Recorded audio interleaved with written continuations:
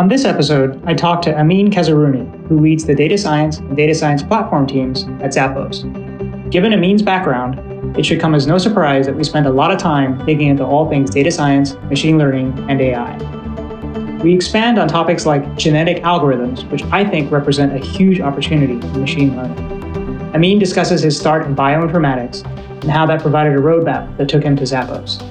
It's yet another glowing example of how unpredictable and interesting one's career journey can be. Stick around until the end and find out the first thing Amin ever bought on Zappos. This is the very first time we are doing the Loca podcast remotely. Usually I have the good pleasure of being face-to-face with my guests, but in this particular instance, we decided to try something different, push the hinges of technology, and do this remotely. So while I'm in my office here in San Francisco, Amin is over at Zappos, I believe, in Nevada. Is that right? Absolutely. Las Vegas. All right. Las Vegas, Nevada. So without further ado, why don't I let my guest fully introduce himself? Hi, my name's Amin Kazerouni. I currently lead the data science and data science platform teams at Zappos. First of all, thanks, Bobby, for having me. This is very exciting. Enjoyed a few of the other episodes, and I'm excited to be here and talk through data science. A little bit about myself before we jump into the nitty-gritties of AI and machine learning.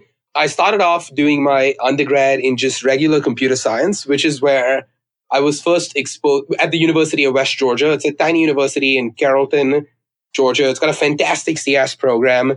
And what was really exciting about it is the chair of the department at the time had this interest in robotics and genetic algorithms, which surprisingly, the genetic algorithms bit came back much later in my career, and I'm sure we'll get to that. But I did a few independent studies with him where we built fun little robotic projects. And that's where my first brush with machine learning and AI kind of happened as an undergrad over there. We published some papers on using robots as tools to teach search algorithms and teaching robots how to walk like human beings using the Darwin anthropomorphic robot that they had back then. I don't know whether that's still at play in the robotic community, but that's when I got first exposed to like intelligent systems, and it was very exciting to me. But at the same time, both my parents are doctors, so there was still this little piece of me that was like, I too will be a doctor, not a computer scientist. That's what led me to get into this hybrid field in grad school at Emory, where I was studying biomedical informatics. It was pretty much a kind of detailed dive into using ML and good data practices to kind of access data from various modalities, like flow cytometry data, imaging data from MRIs, genomic data, pathology reports, which is just natural language from physicians. It's a hodgepodge of every different type of data you can get access to. And then you got to kind of figure out how to use it all together.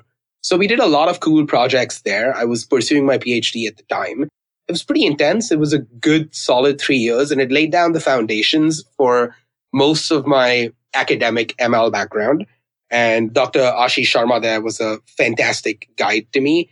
And we worked together on a variety of different projects, which we can jump into a little more detail as we continue chatting. But it kind of laid down the framework for being able to use different ML techniques for different types of data and understanding how much diversity there was in machine learning as a field, independent of the domain you're working in. And I think that's what kind of sparked my interest to go out and do an internship at Zappos and get a feel for how could I use these same techniques we're using here in a completely different domain. That's what got me super excited. I saw an opportunity to kind of get into this e-commerce space and see how we can use the same techniques that I've been practicing over the years in robotics and healthcare and see if I can port very similar methodologies to e-commerce and kind of leverage ML cross-domain without having to change the techniques. And that's what led me to Bumblebee Analytics, which was a small startup in Bombay in India, where we dealt predominantly with, e-com clients trying to build big data infrastructures and things like that. And soon after that, I came back to Zappos to kind of start their digital experience data science team. Happy to report that since then, it's now one of the largest tech teams here. It's doing some pretty cool work. We've got some very exciting projects currently powering the customer experience using AI and ML on the website. But it's been quite the ride so far. And I guess that's the introduction. That's me in a nutshell. And that's kind of the various areas of ML and domains in which I've flitted about in this field. Yeah, super interesting and kind of near and dear to my heart because I'm spending more and more of my time and thus Loca's time working on more projects in the life sciences space. It's something that's kind of near and dear to my heart. In fact, you should check out the previous episode of my podcast for more on that, which is pretty interesting. So what I was going to ask was, so when you went to Emory, you were initially thinking about pursuing a PhD then, is that right? Yes, I was. Proud PhD dropout over here, right here. Yeah, and you're in fantastic company. It seems to me that's a requirement for successful people is having the wherewithal to know when you want to take a different direction. So for you then, because it sounds like you were 3 years into it. Yeah. So what made you decide to try a different direction at that point and not finish the PhD? So I think for me, it was the pace of it. Something about the biomedical informatics, and this is not anything against research and academia, especially in the medical field, because I think it's critical to be able to use things like ML and AI to like drive healthcare forward. And I think it's going to be that differentiating factor that kind of analogous like takes us to the moon in healthcare effectively. But for me in particular, I like the idea of seeing what I was doing immediately impact the domain that I was working in. And I think e-commerce, and that's very selfish of me, honestly, but in e-commerce, it kind of gave me the ability to like develop an algorithm and immediately see its impact on a customer base, like immediately affect the people I was trying to affect using machine learning. And mentally, I think the shift from healthcare to shoes was it was interesting for me to make that transition from healthcare to e-commerce in general. But I think it was the pace of it. Like academia, especially in the medical field, requires discipline in terms of being patient, FDA approvals, clinical trials, long drawn out processes to see these things actually do what you intended them to do. While in e-commerce, I've had the opportunity to fail fast and, fail hard, but also like have these successes immediately give me the gratification I was looking for while practicing machine learning. That makes a lot of sense. Clearly, the whole notion of failing and failing fast in healthcare has very different repercussions. But if you're an action-oriented person that wants to constantly see improvement in results and get feedback so you get better, those feedback cycles are much more tenuous and longer. I can definitely believe that. As we gently start to dive into this a little bit more to sort of paint a picture of taking what you learned in this bioinformatics space and using it in different domains. Let's stay in the bioinformatics for a second. And just for folks that don't know, maybe just take a couple of examples of the more common types of machine learning algorithms that are used, today in the bioinformatics, life sciences space. Maybe just taking a few examples that people could rock around. This takes me back to my first intro to biomedical informatics class that I took back in the day, where the professor that ended up becoming my advisor, Dr. Sharma, he gave me this example which really was very, very captivating to me in terms of what biomedical informatics was. And he was giving me one of the first examples of biomedical informatics.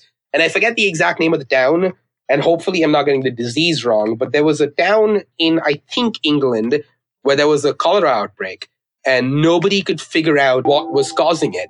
And what was amazing is that I forget whether it was a physician or not, but the point was that somebody took a map of all the wells in the town and overlaid it on top of a map of where the cholera outbreak was happening, and was just like, this was an example of medical informatics being used kind of for the first time to identify that these were contaminated wells in the city that were causing the disease, right? That example is what kind of laid the groundwork for what my research and stuff in the biomedical informatics space kind of got informed by. Was there are all these different modalities of data that are important by themselves, very important by themselves, but an absolute goldmine when you're able to look at them together and being able to like view this cohort discovery, as we called it, like being able to just query different modalities of data together gave you a view into problems that you didn't know could be solved because you thought you didn't have the information. I think that was fantastic for me. In terms of machine learning algorithms in particular in the life sciences space, I mean, it's so diverse, right? Just stepping away from work that I was doing in particular, named entity recognition is a field of natural language processing that uses an assortment of different techniques like conditional random fields or even LSTMs and recurrent neural nets now to do named disease entity recognition in like pathology documents. And in addition to that, you can like completely switch gears and go to like image segmentation algorithms for identification of cancerous nuclei in whole slide images. And you can go from there and switch gears again and actually look at using much more traditional like classification techniques like random forests to be able to make predictions on simple clinical data that you have available to you in just electronic medical records. So what was cool about it, though, is that almost every single one of those techniques works when you're trying to sell shoes as well. And that's what's really interesting to me about machine learning is how domain expertise really informs the algorithm you choose and how you use it. But at the same time, you can take what you've understood about one domain and leverage it in another. Got some cool examples for that we can jump into. Yeah, why don't we go ahead and do that? There's this cool analysis type called survival analysis that they used to, I think it was called the West Nile disease. I think that's what the name of the disease is. But effectively what the West Nile virus, and what they did there was they used this survival analysis to show that people who were infected with it had a significantly lower chance of survival, right? Effectively showing. And the reason survival analysis is different from regular just comparison of two cohorts is that you actually have, let's say you're doing a clinical trial, people drop out of the clinical trial or they don't do the things you expect them to do in the clinical trial. It kind of helps account for those kind of anomalies where, let's say if somebody disappears from a clinical trial, it doesn't necessarily mean they passed away. They could have just chosen to stop coming to the clinical trial. So how do you account for that, right? So we were actually using machine learning to be able to help predict a customer's shoe size on the website. And that's a feature that's live on the website right now, where we can like guess your size accurately in whatever shoe you're going to buy if you've been a customer with us for a while.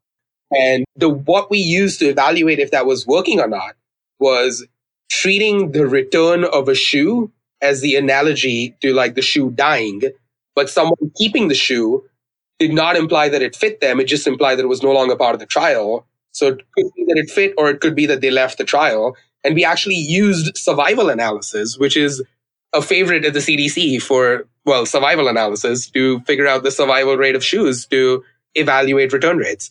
So that was an example of how, and it gave us insight that we originally didn't have because we weren't just comparing two groups of people, returned versus not returned. It was like accounting for that. Well, maybe they just kept it and it didn't fit them. Fascinating. I never in my head would have been able to stitch that together in treating returns in the way that you did there. That's so fascinating. And I'm guessing there are a lot of examples that are kind of like that, where you're thinking about healthcare and treatment and patient outcomes, and you can transform that into e-commerce metaphors. Yeah, there's various ways to do that. What I think I found very helpful for me is kind of, and this is not maybe like a healthcare technique in particular, but just genetic algorithms are something that we use very heavily. Actually, maybe just for the folks in the audience that don't know, maybe you could just take a step back and explain what genetic algorithms are. Oh, absolutely. Yeah. So a genetic algorithm effectively is it's a suite of, so they're known as evolutionary algorithms. They've got a flavor of randomness to them, and they kind of evolve and adapt to the ecosystem that they are dealing with. A genetic algorithm in particular is heavily influenced by the basic philosophies of evolutionary biology, which is that there's two principles that are used in the algorithm development. One is that the more fit an animal is, the more likely they are to reproduce. It's kind of like survival of the fittest, which, interesting point, Darwin did not say that. I think it was an economist, but besides the point. But yeah, the more fit a parent is, the more likely they are to reproduce. And the second principle is that traits of the parent carry forward into their children. So very simply put, those are the two core principles that drive genetic algorithms. And the fitness, or how fit a parent is in the evolutionary sense, is merely survival.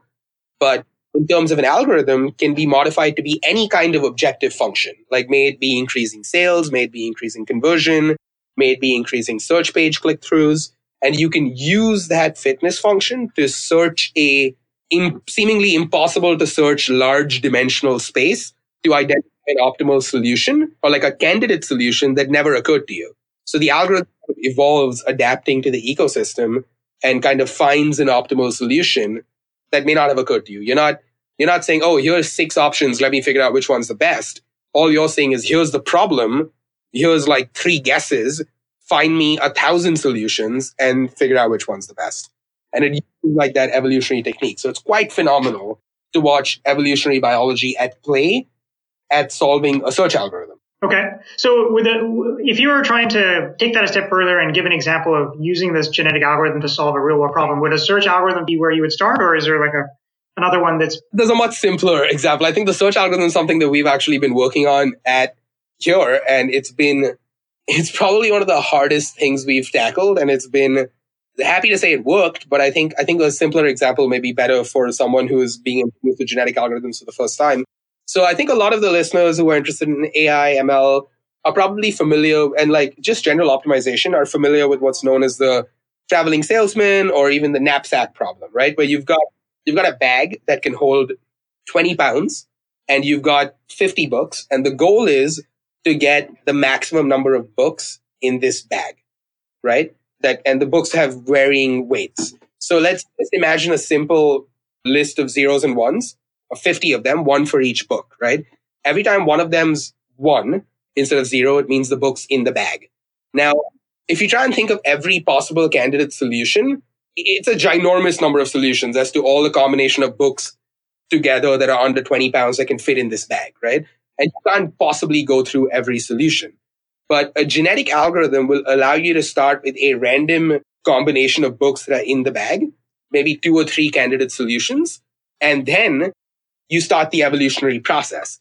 And it figures out which book being in the bag is most useful for being able to fit more books in the bag. So let's say there's a 15-pound book, right? Every candidate solution with that book in the bag is probably going to fail because you can only fit books under 5 pounds in the bag now. You've already taken up 15 pounds with one of the books. So that book as a genetic trait is slowly going to die off, right? In the evolution of this solution. Or like you find that, oh, I've got 40 of these books that are all 1 pound each. Those are going to be really strong genetic traits because you already got 40 books in that bag and you've still got 10 pounds to play with, right? So those genetic traits are going to keep propagating downward from population to population and probably end up in the fittest surviving solution. Oh, interesting. And that's how it's kind of cool to think of it that way. Like thinking of each book being in the bag as a genetic trait, like black hair or, sure, baldness and stuff like that. And these traits either carry forward or don't. And you can use this concept to optimize for any fitness function. So the knapsack problem is one that is easy to kind of understand because it's famous. But in terms of and this can be outside of Zappos, but just in e-commerce in general, let's say, are there more famous examples of how companies have utilized genetic algorithms to have better outcomes for their business? I actually think that we are one of the few people using it in an at-scale solution. I've given a few talks about it and actually done another podcast focused purely on genetic algorithms. And I can tell you why I think they're useful in a situation like e-commerce, right? Any machine learning algorithm that you build in e-commerce has to account for a changing customer base because you've got a mix of loyal customers, new customers, first-time purchasers coming into your website. But then you've got seasonality. It's cold. People want boots. It's summer. People don't want jackets. People want flip-flops. And then you've got a constantly changing inventory. Like, what do you have in stock? What do you not have in stock, right?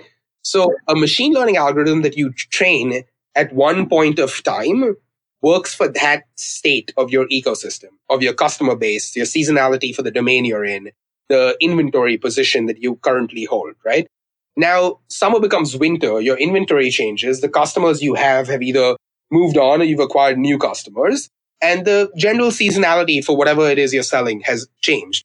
What do you need to do here? You need to build a brand new machine learning algorithm. You need to retrain it to account for that seasonality.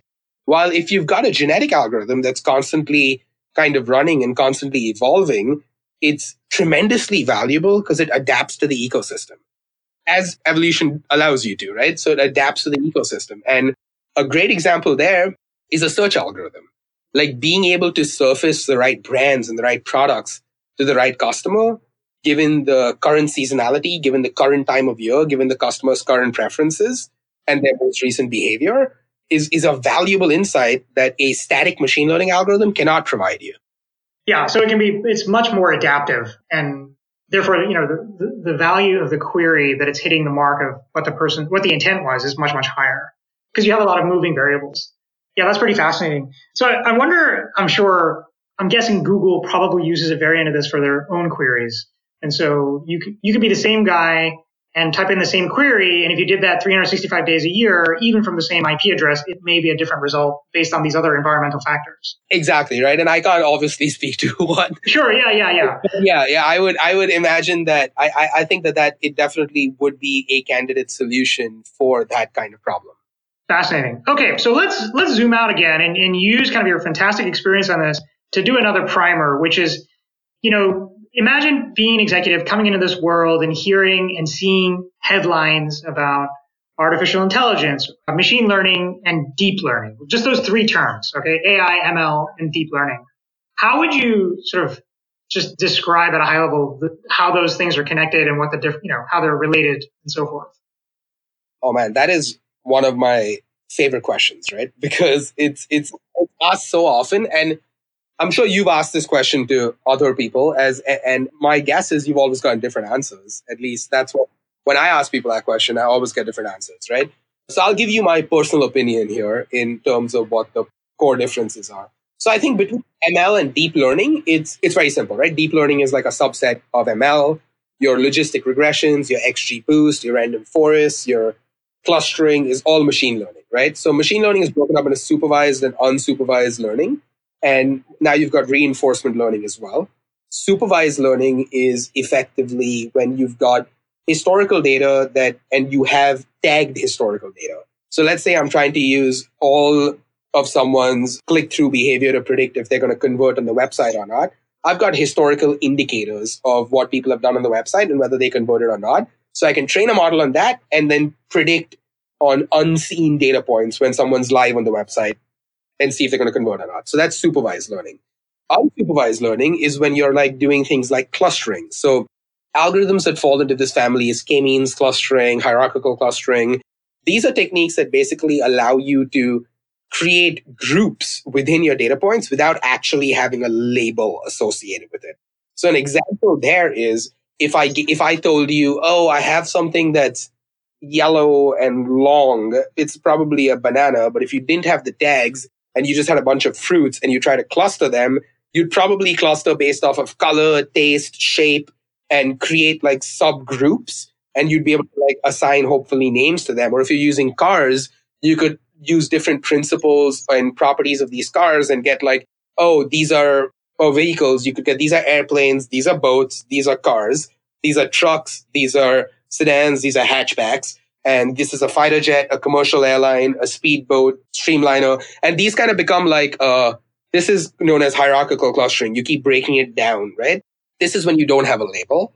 And reinforcement learning is a little less known of than your classical supervised and unsupervised learning. But it's effectively when you've got like semi-supervised data, right? You've got some label data, you've got a human actor kind of informing the algorithm as to whether it's right or wrong, and it just keeps learning from that. So this is the family of machine learning, right? Deep learning or artificial neural networks and the variety of artificial neural networks that are out there, generative adversarial networks, recurrent neural networks, long short-term memory, LSTMs, etc., are all the hotness in machine learning right now. Those are examples of supervised machine learning techniques, right? They have historical data, things that they have a label, and you're able to like learn from that historical data to be able to make a prediction on something you've not seen before. A new data point. These deep learning techniques are, they're more black box. They've got multiple layers kind of in a neural network kind of layered together. It may be not as interpretable because you don't know what's going on inside the various layers of the neural network, but it's basically like using all the various combinations of your input data to make a black box kind of prediction. It's able to learn patterns and relationships that you wouldn't normally be able to do in like a kind of a non-linear technique, right? That's deep learning. Now, AI is where it gets a little difficult to come up with a definition. I've heard a variety of definitions, one being where AI is any kind of artificial intelligence, right? There's this fantastic data scientist, his name is Pedro Alves. I worked with him a lot in the past. And he gives an example of AI, which is a paper towel dispenser, right? It's just mimicking intelligence, right? Like if I asked you for a paper towel right now with my hand, you'd give one, right? So go to a paper towel dispenser in a bathroom and you stick your hand underneath it and it like spits out a paper towel. That shows some semblance of intelligence, right? Technically, that's artificial intelligence right there. Or you can see AI as like the general AI, where everyone's like, oh, the singularity, and we're going to get machines that can act like human beings. So, literally, completely two opposite ends of the spectrum can be used as a definition of AI. I personally believe that the theory behind machine learning and AI came long before the hardware that allowed us to do AI and machine learning. Back when that had happened, they had called it AI. And then it kind of fizzled out because it got super exciting and then no one could do anything with it because the chips didn't exist to do it. So what happens when you've got technology that you can't use? You get sci-fi movies. And sci-fi movies aren't like, oh, look at this AI in this beautiful world and just help. It's the Terminator, right? So you got a lot of bad press associated with AI. And then suddenly we got the chips to be able to actually do the neural networks and stuff. So we just kind of rebranded it as machine learning and did it anyway. And it became, and the rest is kind of history, as they say. So, per your prediction, I think I get asked it, and I ask this question quite a bit, more and more these days, and I definitely do get different answers, but that's definitely one of the better ones I've heard that resonate with a lot of my own feelings. So that's great. I appreciate you taking the time to do that. So, like, if we then dive a level deeper and start talking about, just basic algorithms, and you kind of alluded to this, but I'm just curious on your thoughts. If you take something like gradient boosting, that's something that's, I think, has been around since the late 90s, but has been kind of picking up steam much more recently. Like, to what do you attribute that, decades gap in between, sort of discovery and mainstream use? So I think this is again an answer that I think is a personal opinion. And we do a lot of gradient boosting as well. It's basically optimizing a cost, right? Gradient boosting is effectively optimizing some cost and it's like trying to like maximize something, right? So very simply put, like a good example of gradient boosting is like tree boosting, right? You've got a lot of different gradient tree boosting. It's used for like classification, regression, etc. The advantage that I found there is twofold, right? One, it's interpretable. I think as ML has picked up, there's a lot of companies that do a lot of research in AI and ML, but you'll find that a lot of companies have data and they don't really know what to do with it, right? Like they have a lot of data, but they don't have the requisite talent. And even if they did get the requisite talent, it's very difficult to deploy neural networks and these deep learning techniques in production environments, right? So if you look at Zappos as an example, you look at any other retailer as an example, or you just go and look at the field as a whole, and or you run a Google search for how do I deploy a long short-term memory network at scale in a Java API, right? It's really hard to do that. There isn't like stock packages out there. And I give a talk on this on machine learning in production, which talks about a few ways to like navigate around this problem. But there's not a lot of well-defined methodologies out there.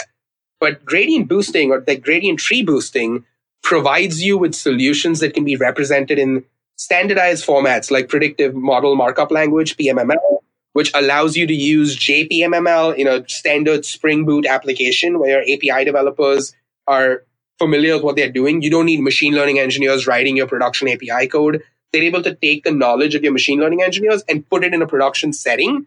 You're no longer looking for those unicorns who are like at scale software engineers and deep learning specialists at the same time. And more importantly, you understand the why. In a gradient boosted algorithm, you're able to actually know what variables are influencing your output and how. And it's not just a black box technique that you need to rely on, where there's a lot of research being done in increasing the interpretability of neural networks right now. But it's not quite as simple as here's a tree. If it's greater than 5 for this variable, go this way. Otherwise, go that way, right? The interpretability and ease of deployment, I think, are critical in making them so popular now that people are starting to ask the question, how do I use machine learning in production? So the accessibility to it was something that was pretty true in the late 90s. But I think the difference, sort of building on what you're saying, it seems to me that I think there were these two big step function changes in the power of computing that then made them become popular in the last couple of years. Something like gradient boosting. Like, why did gradient boosting not become like a known term in the late 90s versus like now? And I think it's one, the processing power of chips, which you alluded to earlier, was not there. And the second thing I think is just the explosion of data itself, right? The amount of data that is out there in 2014, 2015, 2016 is like orders of magnitude more than you would have in 99, 2000. Absolutely, and I think that's a really good point you're bringing up there, because I think it ties into like this, the whole question, right? Like, how do everyone wants to use machine learning now because the advent of the processing power made artificial neural networks and everything explode. And then people are like, we need machine learning scientists. And the machine learning scientists emerged and they were like, hey, what about gradient boosting, right? And there was all this data available. And then we were like, well, we want to use this cool neural network thing. So they build a neural net and they're like, okay, how do we deploy this where millions of customers on a website can actually hit an endpoint, which is powered by a neural net? And the ML people were like, well, I don't know, ask your engineer. And the engineer was like, I don't know what to do with this random Python pickle. And that's kind of that combination of all those things happening together, I think, has made people realize that sometimes there's elegance to the simpler techniques. Like something as simple as a logistic regression can give you the answer rather than running into the woodworks of deep learning immediately. As soon as you're like, oh, we got to use the latest and greatest neural network. When a simple linear technique is sitting there, easily deployable, with the computing power to just go wild over all the data you can possibly throw at it, right? Yeah. It's like the confluence of a lot of these things, like you're saying, that kind of makes it come together. And I think, companies like NVIDIA are, pushing GPUs hard for this reason. Apparently, based on the last quarter, not hard enough. But but definitely that stuff is coming together. So, looking into your crystal ball, and here we are towards the end of the year and thinking about the trends ahead in 2019, what do you see as starting to gain some steam that was not really a thing on the radar, a year or two ago, but starting to get a little bit more momentum in the machine learning world? So I think, and we can come at this from two angles, right? One is the research, which is the cutting edge of machine learning, where we've got, like you said, you've got companies like NVIDIA, AMD, kind of like pushing the development of different chips and GPUs, and you've got like GPUs becoming available as cloud computing resources in like various like Amazon Web Services. You've got GPUs becoming available, more ubiquitous and cheaper to access. So I think we're going to see an aggressive improvement in the use of deep learning on more like day-to-day problems, right? As people start using them more often, and it's easier to take out-of-box techniques and kind of just run them, right? But I think more importantly, we're going to see a kind of explosion in the area of auto ML, right? Like everyone's talking about it now, where you've got a data set and you've got this library of different machine learning techniques, and one should you use for this data set to optimize for a certain Y? In the past, when you needed like these unicorn machine learning scientists to be able to pull that off, we've now got online cloud techniques that go in, not only find the right algorithm, but also hyperparameter optimization. It does all that stuff and literally gives you an API, right? So it's like we're going to start unlocking problems that we didn't think were available to us for solving, because that barrier of requiring a mathematical savant or a statistical genius to be able to do your machine learning is going to become an old one. The question is going to become problem formulation. Like, how do we use machine learning to solve, like, we don't even know what we can use machine learning to solve. And we've seen this in the past with like, and I forget who said this, but like things like the internet, the television, airplanes, these are all things that people are like, oh, it's cool, but I don't know, right? And I think we've got so much further to go with machine learning. And I think the advent of these kind of automated techniques, the processing power of the chip getting so much more ubiquitous, that people are going to start realizing that just the out-of-box techniques are ready for consumption, for solutions, for problems you didn't even know you could solve in like smaller businesses. While at the same time, the larger research-oriented companies are going to be driving forward on like the creation of art using AI and self-driving cars and flying taxis and this and that. So you're going to have this development happening on both prongs, right? At the same time. And I think I'm excited to see that. I'm excited to see the lower level one where the simpler algorithms become more ubiquitous and solve the day-to-day problems with more efficiency, So, it brings to mind when people said Excel was going to kill financial analysts, right? But instead, what it did was you now have a million financial analysts that can all use Excel. So I think that is what's going to kind of happen with AI and ML as like various auto ML tools kind of start kicking off and making machine learning more ubiquitous in the hands of people. And I think that Excel quote, that Excel and financial analyst thing was another thing Pedro told me. So Pedro Alves, you guys should check him out. Yeah, I'll put it in the show notes and people can check that out. So your feeling is that we are still in early innings for what's possible with machine learning. Oh, I don't think we've even scratched the surface. I think we've found a shiny new toy and we're kind of enjoying ourselves right now. And we've got like some big players that I think are starting to realize the critical value of AI. But I think in the day-to-day, I think we're going to get to a point where, when you start a startup, what do you first get? You get a UX person, you get an engineer, and you kind of start doing your thing, right? I think that AI and ML piece is going to become one of those first pieces of the puzzle. Like you don't need to wait before you can afford to get the ML scientist or before you can collect data long enough, right? There's going to be, I think, open source databases, automated ML techniques. It's going to become the cornerstone of problem formulation.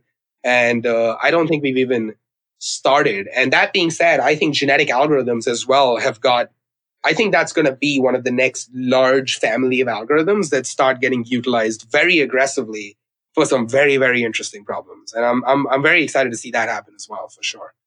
Yeah, well, if it uses the same principle of evolution, that has a lot of legs. So exactly, right? So we seem to be doing all right. Yeah, we're okay. We're here. Remote podcast now, So.